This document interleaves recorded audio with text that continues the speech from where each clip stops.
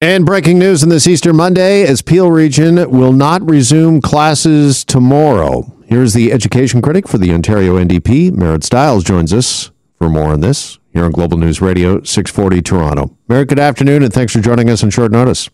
Oh, good afternoon, Jeff. Great to be here. All right, it was just the other day the education minister announced that schools would stay open during the duration of this 4-week lockdown. Now, this was not Stephen Lecce's decision, but Peel Region's decision. Your reaction? Well, look, what we've seen happen over the last few months, and you and I have talked about before, is that we've seen this government underfund some of the school safety measures that we needed to have in place. I don't think it's surprising. Actually, I think a lot of listeners won't be surprised that the public health units are stepping in right now to close schools, given the high number of outbreaks we've got going on right now. Yeah, so is Peel Region and perhaps other jurisdictions, are they stepping in and filling a gap then that the provincial government, that the education ministers failed to do, in your opinion? I think that the education minister last week absolutely was refusing to, I think, make some tough calls that clearly our public health units are being forced into now. And we know from day one. I mean, the minister keeps saying, for example, he's going to work on tougher safety measures in the next few weeks, but we haven't seen those in place. To ask any teacher, ask any student, any parent, those measures have not been in place this year, really. And so here we are in the third wave. Things are not great at all, and it's not surprising to me that public health units have to step in. All right. Is this fair to parents? I mean, we're getting this news here on a Monday afternoon for Tuesday morning resumption of school, or because of the variants, because of the caseload and the numbers, particularly when it comes to the younger demographic, are kind of all bets off right now? I think it's not fair to parents at all. None of this is fair to parents or kids or the education workers. This kind of last minute notice, it leaves everybody feeling more stressed, more anxious, and having to shift and pivot. And we know, that although, obviously we have a bit more experience with this move to remote learning, it's not ideal. It doesn't work for a lot of us and a lot of our kids. And so I think parents are going to be upset about that. I don't blame them for a second. This is not how it should have been. And, I really do lay the blame at the feet of the premier, for getting us to this place where we're still having to make these last minute calls that really turn people's lives upside down. All right. Should Toronto follow suit? We have not heard yet what Toronto is going to do. Dr. Eileen de Villa, we're hearing, is considering implementing the same measure or might opt to just close schools in some high transmission neighborhoods. Well, they're going to have to make that call. But I got to tell you, it's going to be a tough one.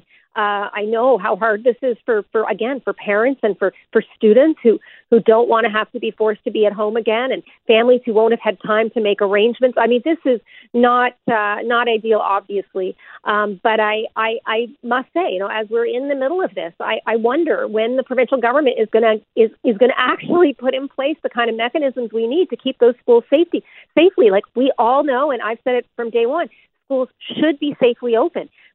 But what it takes is investment. It takes smaller class sizes. We need to make sure and pivot to get those education workers vaccinated. We need to be doing real asymptomatic testing in all the schools. I mean, this just hasn't happened at the rate that it needed to. Just finally, Mayor, I want to ask you, because a lot of people are wondering just how long the schools will be closed. Again, this is a developing story. The Globe and Mail has just tweeted out and is reporting it will be for 2 weeks. Peel Public Health will close all schools in that region. Is that enough? Is that long enough, do you think? Is this just a situation we're going to have to wait and see where the variants, the caseload, where it takes us? I think it is going to be, I think we're all going to have to play it by ear. I mean, the truth is, again, if we can get the government to make some of these big calls, bring in the paid sick days so people don't have to go to work when they're sick, and make sure they have the time off to get vaccinated, and ramp up the vaccination in workplaces and among essential workers who really need it now. If we can get these things done and we can, do this 24/7, maybe we've got a chance, right? But as it stands now, next week, I think a lot of people were waiting to, kind of expecting this to happen for next week. And then the week after is, of course, April break, supposedly. So we have to wait and see. But I'm going to be wondering what the Minister of Education and the Premier are going to have planned over these critical next few weeks. All right. Ontario education critic with the NDP, Merritt Stiles. Merritt, thanks as always. Really appreciate the time. Thanks so much. All right, let's move next to Annie Kidder, CEO for People for Education. She joins us now on this developing story here on Global News Radio 640 Toronto. And Annie, just first of all, your reaction to what we're hearing at Appeal Region, that schools will not be reopening tomorrow for the next 2 weeks anyways. It's online learning. Well, it's, it is understandable given the numbers that we're, obviously in an emergency situation in that way. And people are trying to do what they can to control what they can right now. So it's understandable, but I agree with Ms. Stiles that this is, very difficult for families, for educators, for staff in schools, for students.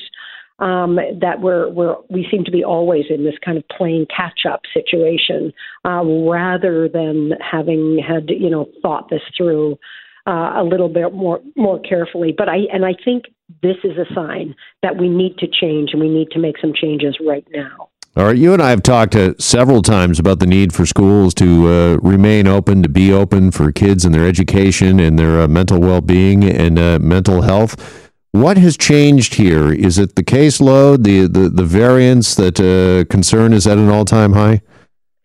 Yeah, and I think that we're seeing the numbers go up and up and up every day. We're all looking at those graphs, and we're all understanding the kind of emergency. And I think that the big thing is that now it's time to pivot now, today, in terms of vaccinations, that we're going to have at least a week where schools are not going to be open, maybe longer, depending on the place. But now's the time then to make sure that every single person who works in the education system is vaccinated. We can't be expecting of people working in schools that they should be willing to sacrifice their health or even their lives in order to work there. So we have to, starting right now, we have to shift our vaccination strategy. We have to vaccinate essential workers. We have to vaccinate anybody who can't work from home, needs to be vaccinated. They need to be the priority now, so that we can ensure at least all the grown-ups in schools are safe.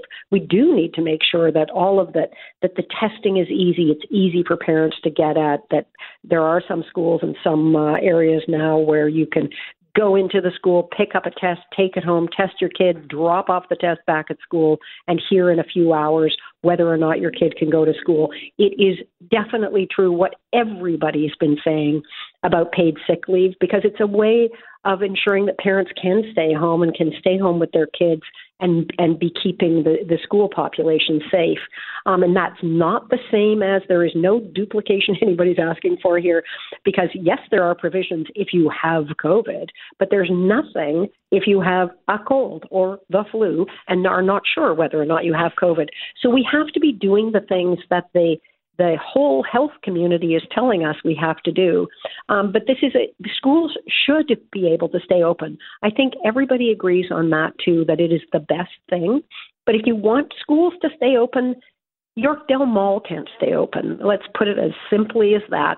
It's like we can't have it all, and we need to make sure that we're focusing on the community spread, that a lockdown actually means a lockdown.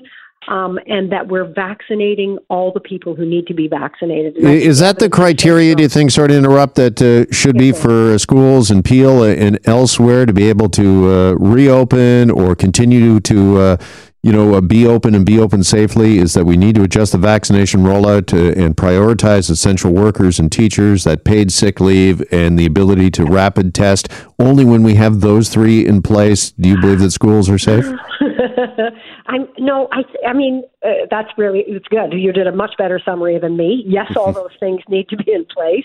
I think that we're going to, just as public health units are doing right now, they're going to have to decide for their area what's the very best thing to do right this minute. And I think that is obviously what they're doing. I don't think it's either or, but we've got to look at those things, and we do. We have to pivot. But I think that that's the biggest thing right now. John Tory's saying that, like, people are finally just standing up and go, okay, a change has to happen, and it has to happen now, because the numbers are going up and up and up, and there are more cases in schools, and it is problematic, and it threatens the health and safety of everybody working in those schools. Yeah, just finally, what would your advice be to Dr. Eileen de Villa when it comes to Toronto and Toronto area schools? Do you expect them to follow suit as to what Peel has just announced? I really don't know. I mean, and this is where I go, I'm not the right person to ask. I'm not an epidemiologist. I'm not a medical officer of health. And those are the experts we need to listen to at this point. But I am a person who can say it is time to vaccinate all the essential workers. All right. Annie, appreciate you coming on as well on short notice. Thanks as always.